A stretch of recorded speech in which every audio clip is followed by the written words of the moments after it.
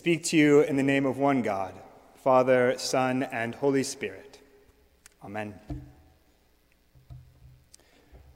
Mark Twain once wrote, "It ain't those parts of the Bible that I can't understand that bother me.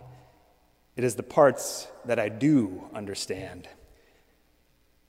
And indeed, for me, this morning's gospel lesson falls into that bothersome category that Twain worried about.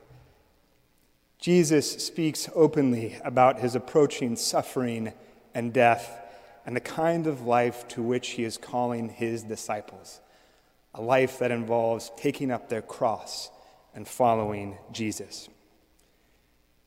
It's important to note, however, that when read all by itself, one might walk away from this lesson thinking that Jesus' mission and the mission of the disciples is to suffer and die. But when we read this lesson in its wider narrative context, we come to understand that Jesus' mission is about giving life. It's about joining in God's mission of reconciliation and human healing with the understanding that our participation in this divine mission will at times be opposed, sometimes even violently, by human and earthly powers. This morning's lesson is part of an important turning point in Mark's gospel. The verses right before this story, and I'm talking about the sentences right before this passage picks up this morning, is the first time that one of the disciples recognizes Jesus as the Messiah. And up until this point, Jesus had healed the diseased and the disabled, those who were in need. He told parables. He performed miracles where he fed thousands of people with just a few scraps of food, and he even walked on water. But it still wasn't entirely obvious to the disciples who exactly this Jesus guy was. But when Jesus asks, "Who do people say I am?" and Peter responds, "You are the Messiah," it seems to put everything into perspective. Now, in the first century, there was all sorts of expectations of what the Messiah was going to look like and what the Messiah was going to do. But prevalent among the Jewish community was this basic concept that the Messiah would deliver the Jewish people from Roman rule and occupation. And I can imagine that for the disciples, everything started to make sense, to be on the right track. All that Jesus had been up to, the healings, the miracles, the crowds, was the work of the Messiah who would deliver the people from Roman oppression. But where our gospel story picks up this morning, we hear the disturbing follow-up about this Messiah. Jesus tells his disciples that he, the Son of Man, this newly proclaimed Messiah, is going to have to be rejected, undergo great suffering, and be killed. Wait, what? A Messiah who's going to suffer and die? That's not how things are supposed to go. So Peter takes Jesus aside to set him straight. Whoa, Jesus. Suffering and death are not part of the messianic agenda. Power and dominion should be part of the Messiah's agenda. You're going to have to free everyone from Roman oppression.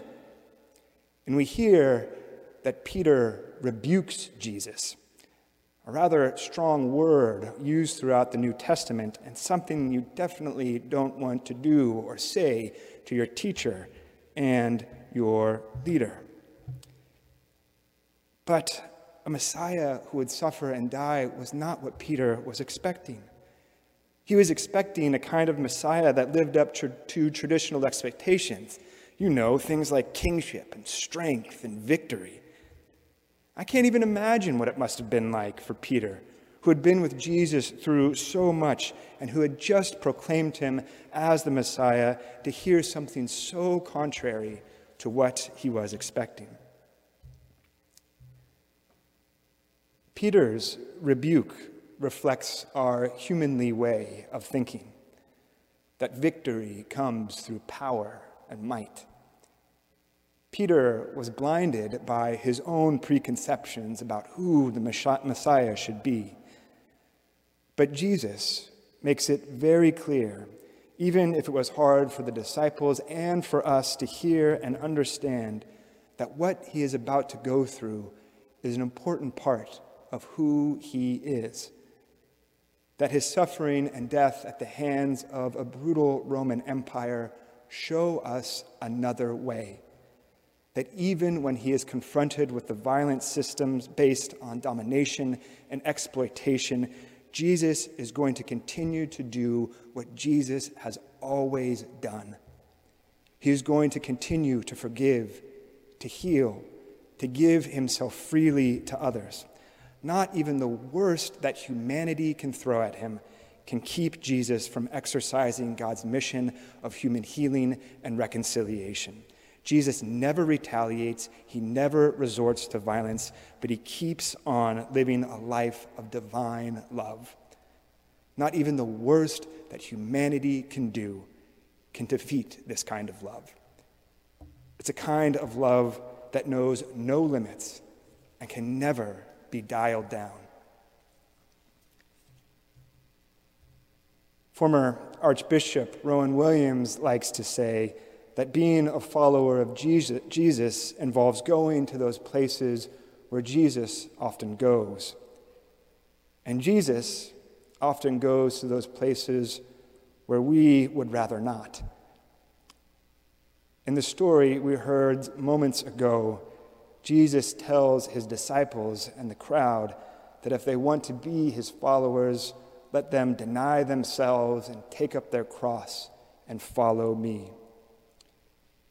Here, and I think it bears repeating, Jesus is not telling his disciples that they should seek suffering and death, but rather this way of life to which he calls them will put them at odds with the ways of the world.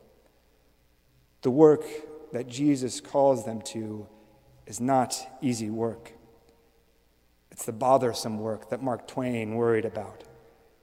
It's the work of respecting the dignity of every human being, the work of seeking and serving Christ in all persons, the work of being in relationship with the kind of company that Jesus himself sought and kept, the excluded, the disreputable, those in need and the forgotten, the work that Jesus calls us to run counter to the earthly powers that be.